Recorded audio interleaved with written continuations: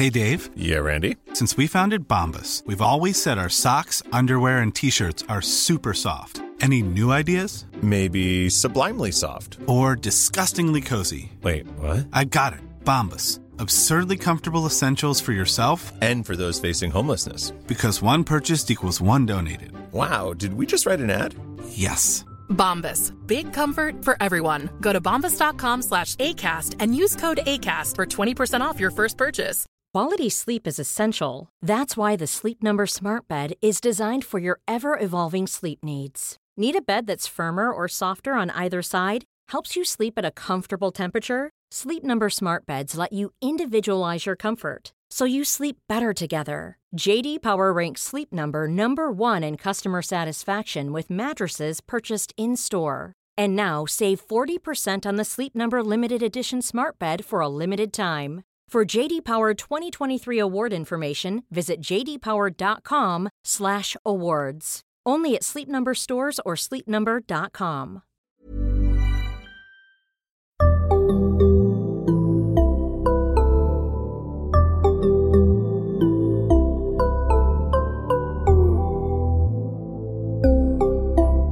Barnpsykologerna.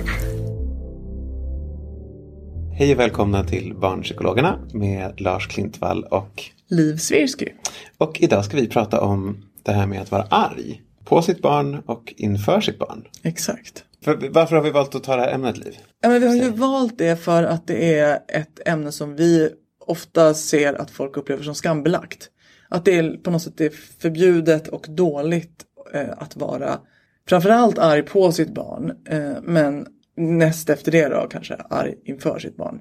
Eller överhuvudtaget arg. Arg är väl en känsla som inte är så okej liksom, i vårt svenska samhälle. Ja, i vårt svenska samhälle. I vår svenska kultur. Precis. Nej, men precis att det är ett misslyckande i föräldraskapet. Exakt. Eller som pedagog måste man ju säga att en pedagog heller inte får vara arg. Just det. Det betyder att man har tappat kontrollen och att man inte vet vad man gör. Och att det är ett ämne som vi också tycker att det pratas för lite om just för att det är skamstämplat. Så folk berättar inte att de är arga på sina barn. Det står inte så ofta i tidningar. Det pratas inte så ofta i intervjuer. Det är inte den vanliga. Carola rasar på sitt barn.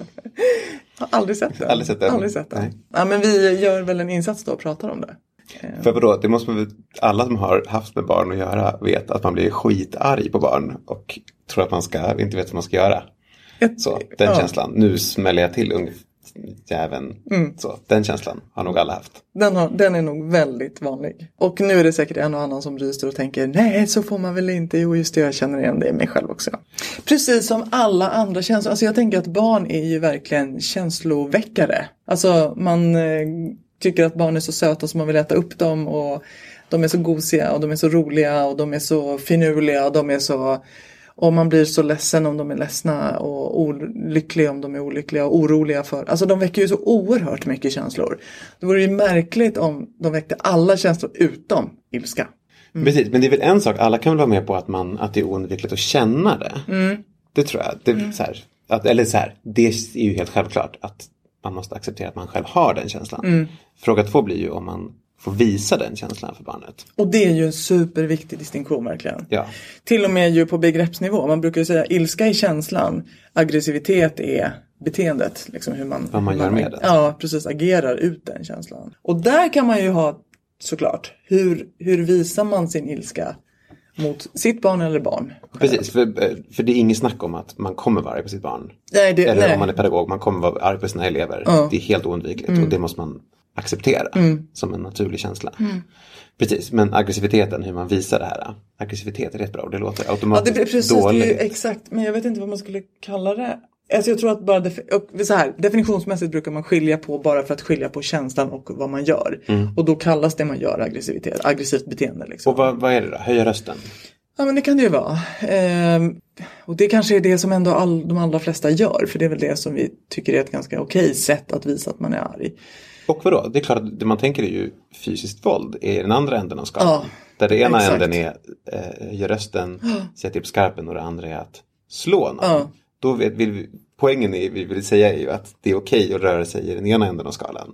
Och att det finns en punkt där man går för långt. Ja, precis. Så, men det betyder inte att hela skalan är fel. Och det betyder inte att känslan är fel. Alltså känslan kan vara densamma fast man rör sig. Alltså beteende kan uttryckas längs med hela skalan. Och det finns uttryck som inte är okej. Så känslan är okej, alla uttryck är inte okej. Men att höja rösten är okej. Jag tänker att det finns 2 poänger med varför man ska visa känslan arg för sitt barn. Det ena är ju att man ibland måste ge feedback till barnet. Att du gjorde någonting som inte var okej. Då vill man snabbt kunna ge feedback. Det där var inte okej. Barnet slår någon annan eller barnet håller på att gå ut i trafiken eller någonting. Då är det helt rimligt att höja rösten så att barnet snabbt fattar att det där var fel. Även om det betyder att barnet kanske blir lite rädd av det. Så kan det vara. Men att det är värt det för att den måste fatta situationen. Liksom. Och den andra grejen är ju det här med att man vill också lära barnet den känslan. Och att använda den känslan, eller känna den känslan. För att om vi inte visar den känslan kommer barnet inte lära sig att hantera den. Eller veta hur man ska bete sig rimligt när man är arg. Och då blir man ju liksom känslomässigt begränsad sen när man blir äldre. Om man inte har tillgång till ilska som beteende. Eller som känsla. Jag tänker att den första poängen som du sa där är också viktig. Därför att det finns ju en anledning till att vi har känslor. Det är ju som någon slags... de ska ju signalera saker till oss och så. Och ilska har ju också en sån funktion att det är en slags försvarskänsla. När man alltså dra gräns kring sig själv. Ja, eller du gör fel. Exakt, och stopp och liksom när man hamnar i någon slags hotfulla. Och det kan ju även, när man blir arg på ett barn i trafiken kanske också i och för sig mycket rädsla. Men, som kommer från en själv. Ja, exakt. Som växer och så visar man den som ilska. Men att liksom ilska har en funktion. Så att av den anledningen vore det också väldigt märkligt att tänka att man inte skulle känna den. Men vadå, barn som gör illa en? Det händer ju ofta att barn slår en eller de petar den i ögonen eller de drar den i håret och sådär. Det är klart att det är rimligt att man vill att barnet själv ska kunna försvara sin kropp. Att man själv visar sig typ skarpen. Det är inte okej. Och det behöver man inte göra med en supermjuk mysig röst. Utan det kan vara helt så här, nej, det är inte okej. Och för det är det man vill att barnet själv ska göra. Exakt. Om någon beter sig konstigt. Och skulle man säga det med en jättesupermysig och mjuk röst, då blir man ganska otydlig för barnet. Just det. Och vad är det man vill att barnet ska... Är det så barnet ska säga om någon går för nära barnets kropp? Nej, men sluta, det är inte jättemysigt. Alltså, exakt. Tvärtom vill man då att barnet ska kunna höja rösten och säga nej. Ja. Exakt. Här går min gräns och försvara sig för det. Och så. Just det. Precis, så det är ju en grej. Vi vill att barnet ska kunna bli arg. Ja. Och det enda sättet att lära sig det är att se vuxna bli arga. Och att det är okej att vuxna blir arga. Så att man kan liksom, som barn gör, lär sig det beteendet att observera andra. Ja. Det är ju en grej. Och den andra grejen är att man vill att barnet ska vara en person som inte är rädd när andra blir arga. Nej, precis. Som vet att inte det är livsfarligt när någon blir arg. Varje gång någon bråkar så betyder det inte att det är slut på vänskapen eller att det är livsfarligt. Jag måste göra vad som helst ifrån för att undvika att folk skulle kunna bli arga på en. Utan tvärtom vill man ha en viss tolerans för att stå ut med eller kunna hantera när andra personer blir arga. Och också kunna lösa konflikter. Och det kan man ju inte. Det blir väldigt svårt att lösa en konflikt om man blir vettskrämd av den. Just det. För då kommer man ju bara vilja springa därifrån. Exakt. För att man aldrig var med om att någon var arg när man var liten. Och då, när någon väl blir arg så blir man, precis som du säger, springer man därifrån och blir jättedålig på att lösa konflikter. Precis, så det där har att göra med både om man blir arg på barnet självt. Att barnet lär sig att det inte är farligt att någon är förbannad på en liten stund för det kommer gå över. Och det är såklart också att vara arg inför sitt barn. Att barnet ser att 2 föräldrar eller vad det nu kan vara, 2 vänner kan vara arga på varandra. Och det är inte en katastrof för det kommer gå över. Så att barnet själv kan vara det sen. Precis. Och jag tycker också att vi vill ju också att barn ska lära sig att be om ursäkt om de gör något dåligt eller så. Och någonstans så är ju också att om någon blir arg på en så behöver man ju också kunna använda det som information. Att har jag gjort något fel nu som jag behöver ta ansvar för? Det blir också väldigt alltså någon skäller ut den typ. Exakt, eller säger ifrån väldigt på skarpen till en eller så. Så jag tänker att liksom, där skulle det också bli väldigt konstigt om man som förälder tänkte man får inte bli arg på sitt barn, man får inte höja rösten mot sitt barn. Då blir det ju som att barnet också förleds att tro att allt jag gör är alltid okej. Jag gör aldrig något fel. Hur ska barnet då reagera när en annan vilt främmande människa eller ett annat barn eller någonting säger att du får inte göra sådär eller liksom. Och bli arg på den. Exakt, då måste ju barnet också ha någon erfarenhet av att det här händer. Och kunna lyssna istället för att bli helt skräckslagen och stänga ute det liksom. Och kunna ta ansvar för, förlåt, jag gjorde fel. Om det är det man tycker. Alternativt säga, du har ingen rätt att skrika på mig. För det är ju också, det behöver ju barnet också lära sig att säga stopp till en person som den tycker blir arg på en på ett sätt som den inte är värd eller förtjänar liksom. Men vad tänker du att man drar gränsen då? Om det är ena änden av det här med aggressivt beteende är höja rösten och säga det där är inte okej eller vad det nu är för någonting. Var är liksom gränsen? Vad tycker du att man... Det där tycker jag är svårt för jag tänker att Alltså att slå är självklart. Då, liksom, gränsen går innan det. Eller det skaka vi inte. eller vad de är. Ja, precis. All form av fysiskt. Liksom, det behöver vi inte. Men eller sen, hot om fysiskt såklart. Ja, just höja handen. Ja, precis. Ja, men exakt. För det är aldrig okej. Men sen finns det ju såklart också psykiskt våld som inte heller är okej, fast det är mycket svårare att sätta fingret på och att bevisa att man har blivit utsatt för. Men det skulle ju kunna vara liksom, att säga elaka saker, att vara liksom taskig eller rent av jävlig mot barnet. Det är ju också inte okej. Alltså säga du är en ond person. Ja, men eller exakt. Du är elak eller vad det kan vara. Jag tycker inte om dig eller liksom, alltså på sådana uttryck.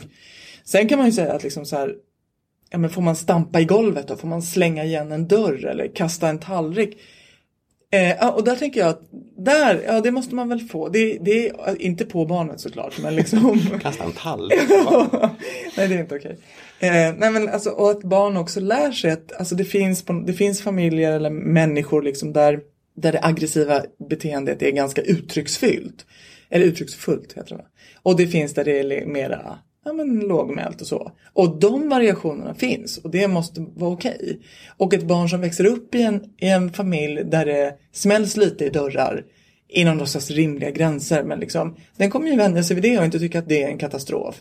Men ett barn som har vant sig vid att när man är arg så harklar man sig lite. Ja, den blir såklart livrädd om den går hem till en kompis och det smälls i dörrar. Det kommer ju vara liksom hemskt. Ja, eller ens kompis smäller i dörrar. Ja, men precis, exakt. För att man har haft ett bra konflikt i någon lek så här. Just det. Och då väljer jag aldrig träffa den kompisen igen. För att den smällde i en dörr en gång. Just det var superläskigt. Ja. Det blir ju jättebegränsande såklart. Så det kommer ju liksom, området som är okej. Det finns ju ett område som är okej och som ser lite olika ut. Men där barn vänjer sig vid det de är med om. Men att vara högljutt arg är inte sämre än att vara tyst arg. Och att motsatsen då, självklart, tyst arg är inte bättre. Även om det i vår kultur anses bättre. Jag tänker ibland... för att man är i kontroll och sånt. Ja, precis. Och ibland tänker jag att man också kan tänka sig, okej, om det här hade varit i något sydligare land, hade man då också bara förfasat sig över att någon, liksom i en bilolycka, att någon går ut och liksom gestikulerar och skriker och liksom. Nej, där hade det kanske varit självklart. Men där kanske man också vågar gråta lite mer offentligt än man gärna gör i Sverige och så. Skratta lite bullrigare. Så. Ja, exakt. Men det där som du sa också med vad man säger. Höja rösten, smälla i dörrar och gränsen mot våld. Eller hot om våld. Där är vi tydliga liksom. Men vad man säger då? Vad kan liksom... Det är skillnad på att säga du är ett elakt barn. Du är dum. Du är en dålig kompis. Och att säga det där kan du inte göra. Det där beteendet är inte acceptabelt.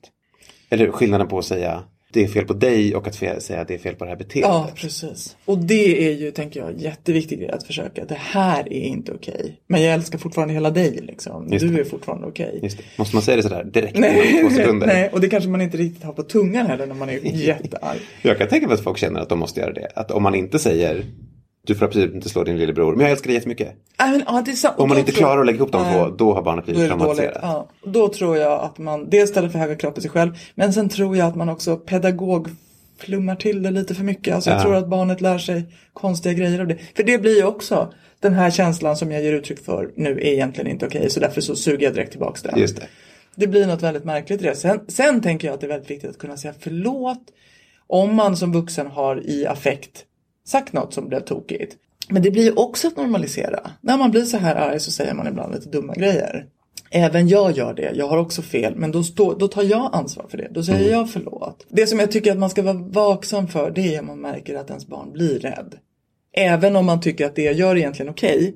Men av någon anledning så blir barn rädda. Men vissa barn kan vara känsliga för höga ljud. Eller de bara tycker att det är läskigt när den där föräldern som är tryggheten plötsligt få svart blick och liksom... På barnet eller på en annan vuxen. Ja, exakt. Och då kanske man ändå så här, okej, nu ser jag att mitt barn blir rädd. Nu får jag liksom försöka hjälpa barnet att på något sätt liksom får man försöka ta 2 roller. Att det är okej att jag är arg. Jag får vara arg. Men det är inte farligt. Jag kommer inte sluta... Nej, precis. Liksom... Alltså, det finns ju rädd och rädd. Det är klart att ungen tycker att ungen kommer tycka att det är obehagligt. Ja, det vore ju konstigt annars. Men därifrån till skräckslagen. Ja, exakt. Precis. Och liksom kissa på sig eller på något sätt så det blir helt knäckt liksom. Precis, vilket det vi säger nu är ju egentligen det vi tror händer om man inte liksom har hunnit vänja sig lite vid att vuxna blir arga och vuxna bråkar ibland och sådär.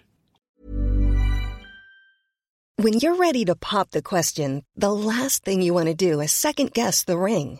At BlueNile.com, you can design a one-of-a-kind ring with the ease and convenience of shopping online. Choose your diamond and setting. When you find the one, you'll get it delivered right to your door. Go to BlueNile.com and use promo code LISTEN to get $50 off your purchase of $500 or more. That's code LISTEN at BlueNile.com for $50 off your purchase. BlueNile.com, code LISTEN. Even when we're on a budget, we still deserve nice things.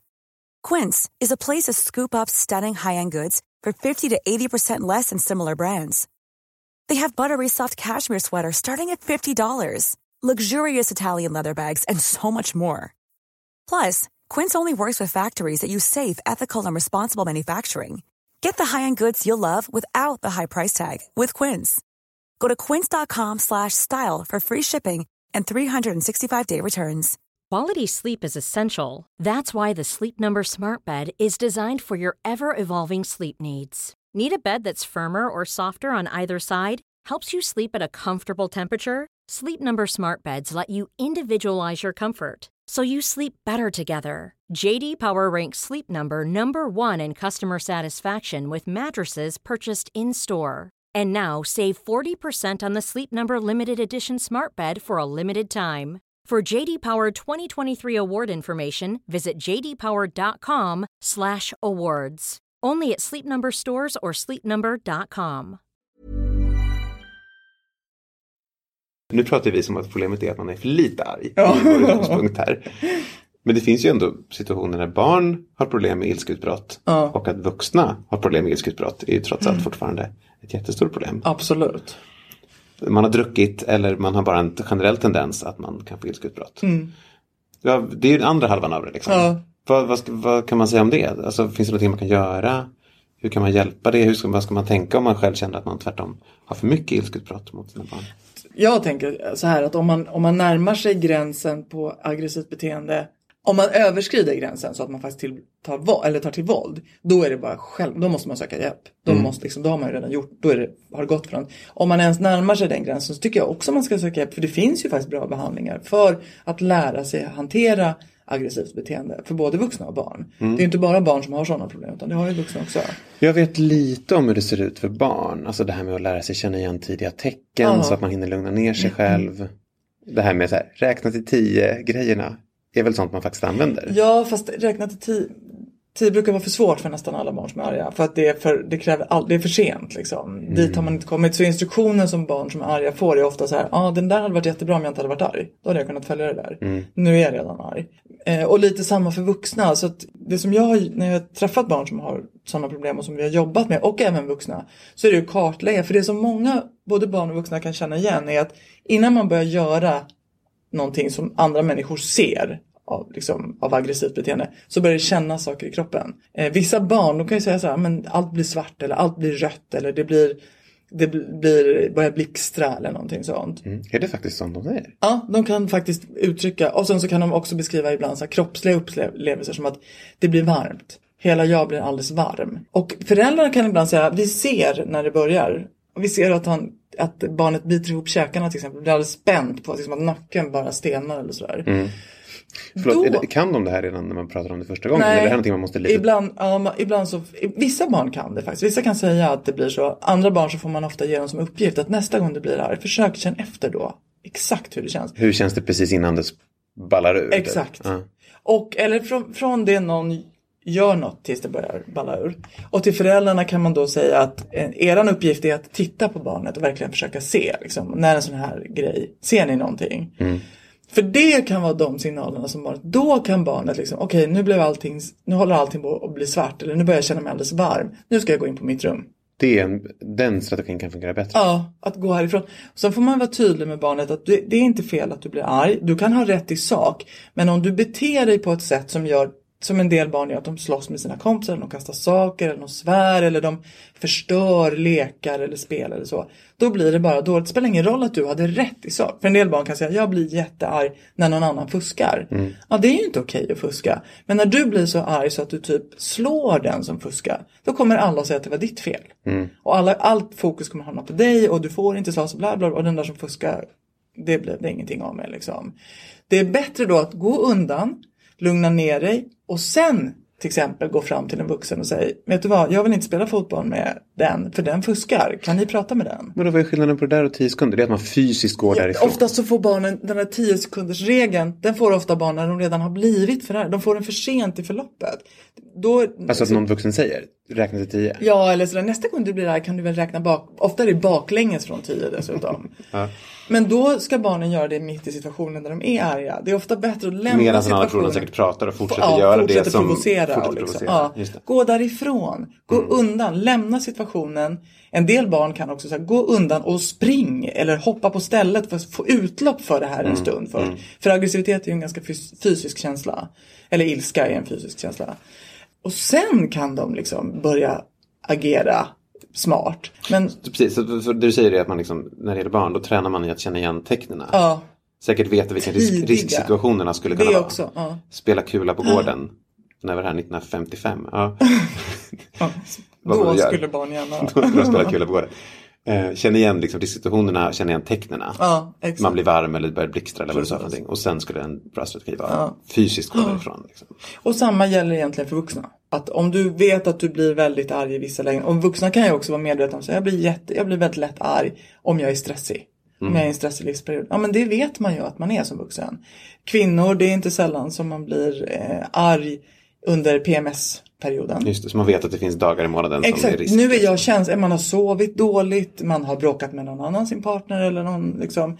Då kan man ju veta att nu är jag labil. Nu får jag vara lite vaksam på mig själv. Och när jag känner att jag håller på att bränna propparna, då får jag ta det lugnt. I all synnerhet om jag gör det i sammanhang där det inte är lämpligt. Till exempel med mitt barn om barnet inte har gjort något. Eller med min chef om jag kanske inte är bra skälla ut den till höger och vänster eller så. Just det. Så att, jag menar, upplever man att man har en ilskeproblematik, då tycker jag att man ska söka hjälp för den. Men sen är det klart att det här kulturella som vi pratar om gör ju att en del kanske tänker att de är för arga.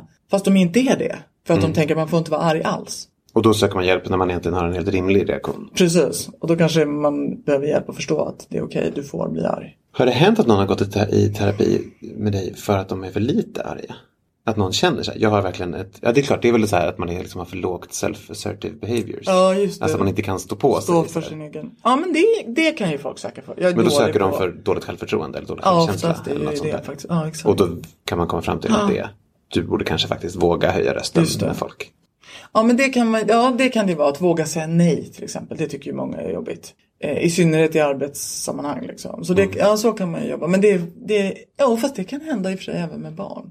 Att de behöver lära sig att stå upp för sina gränser. Om någon kompisar säger, liksom, utsätter dem, inte schysst eller vill få med dem på saker som barnet känner, jag vill inte det här. Då kan det ju vara en grej att jobba med.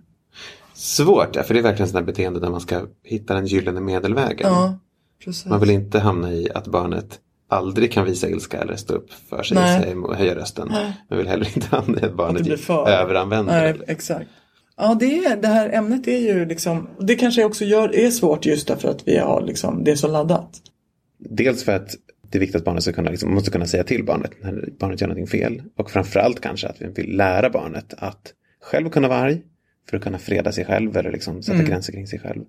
Och inte bli superrädd när man hamnar i konflikter. Man måste ha det i sin repertoar att stå ut med att andra blir arga utan att det blir superläskigt. Så att man ska liksom inte vara rädd för att visa ilska. Och så länge det är på en rimlig nivå. Det vill säga inte hota om våld eller börja säga taskiga saker. Och sen pratade vi också lite om det här med att om man känner att problemet är tvärtom. Att man blir alldeles för arg. Eller att barnet blir alldeles för arg. Och det kommer till våld till exempel mot andra barn. Då finns det massa hjälp man kan söka. Precis. Det är liksom inte en konstig eller ovanlig sak att söka hjälp för. Nej. Och en viktig sak att söka hjälp för. Framförallt om man som vuxen har det problemet, tänker jag. Ja. Så. Och nu har vi pratat om det som att man blir barn. Problemet är att man blir arg på sitt barn. Om det är att man blir arg på sin partner finns det ju jättebra terapier i att gå i. Där man lär sig bättre konflikthantering. Liksom. Och sen ska vi väl säga att det är klart att det finns situationer där barn hamnar i för mycket ilska. Alltså där föräldrar bråkar väldigt mycket med varandra. Kanske barn blir vittnen till våld och sådana saker. Då har ju ilskan verkligen gått överstyr. Och om man själv upplever att man utsätter sitt barn för risker, som sagt, sök hjälp. Men om man som pedagog eller bara medmänniska misstänker att ett barn kanske lever i en situation som inte är bra. Då kan man faktiskt göra det som brukar kallas för en orosanmälan. Var gör man det någonstans? Då ringer man till socialtjänsten. Förslagsvis ringer man till socialtjänsten där man själv bor till att börja med, om man inte bor i samma kommun som barnet eller så. Och frågar om hjälp. Hur ska jag göra? Jag har ett barn i min omgivning som jag är orolig för. Jag hör att det skriks, eller jag hör konstiga dunsar, eller jag ser blåtiror, även vad som helst. Och hellre tycker jag att man ringer en gång för mycket än en gång för lite. För sen är det socialtjänstens jobb att gå vidare med det där och ta reda på vad det var, om det var någonting. Jag vet en gång när jag gjorde, vi är ju som psykologer skyldiga att göra sådana här om vi får... Ja, det känns det fel om man inte gör. Exakt. Som medmänniska så tänker jag att det är en medmänsklig handling att ta upp en sån här sak om man är orolig. Det är klart att man som medmänniska i första hand kan konfrontera föräldern eller så och säga att jag tycker att det här... Men om man inte vill, alltså man har möjligheten att ringa även som privatperson till socialtjänsten. Men en gång när jag ringde så sa den personen som tog emot min anmälan att du vet ju inte vad vi eventuellt vet om den här familjen. Redan innan. Exakt. Så det kan ju vara så att man själv tänker, men det där kanske inte var något. Det kanske bara var en engångsföreteelse eller ett blåmärke som hade dykt upp av någon sådär. Det är ingenting. Men tänk om det är så att det har ringt 4 andra föräldrar och oroat sig för ett barn. Och när den 5:e ringer om ännu ett blåmärke, ja då känner socialtjänsten att nu måste vi faktiskt kolla på det här. Så därför så tänker jag att bättre att ringa en gång för mycket än en gång för lite. Och sen får de göra en bedömning av den informationen. Just det. Men hellre än att kanske det uppdagas någonting och så inser man, herregud, det pågick framför mina ögon. Det är inte så kul. Bra, då har vi täckt av båda ändarna av exakt. Det finns ett bra och ett dåligt sätt att vara arg, men det bra är helt okej. Bra, vi sätter punkt för idag. Ja. Tack ni som har lyssnat och följ oss på Facebook, Barnpsykologerna. Hej då! Hej då!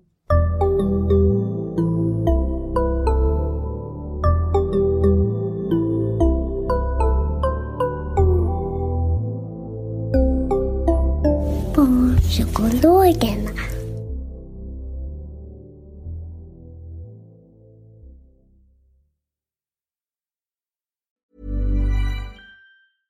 Imagine the softest sheets you've ever felt. Now imagine them getting even softer over time. That's what you'll feel with Boll & Branch's organic cotton sheets. In a recent customer survey, 96% replied that Boll & Branch sheets get softer with every wash. Start getting your best night's sleep in these sheets that get softer and softer for years to come. Try their sheets with a 30-night guarantee. Plus, get 15% off your first order at bollandbranch.com. Code BUTTERY. Exclusions apply. See site for details.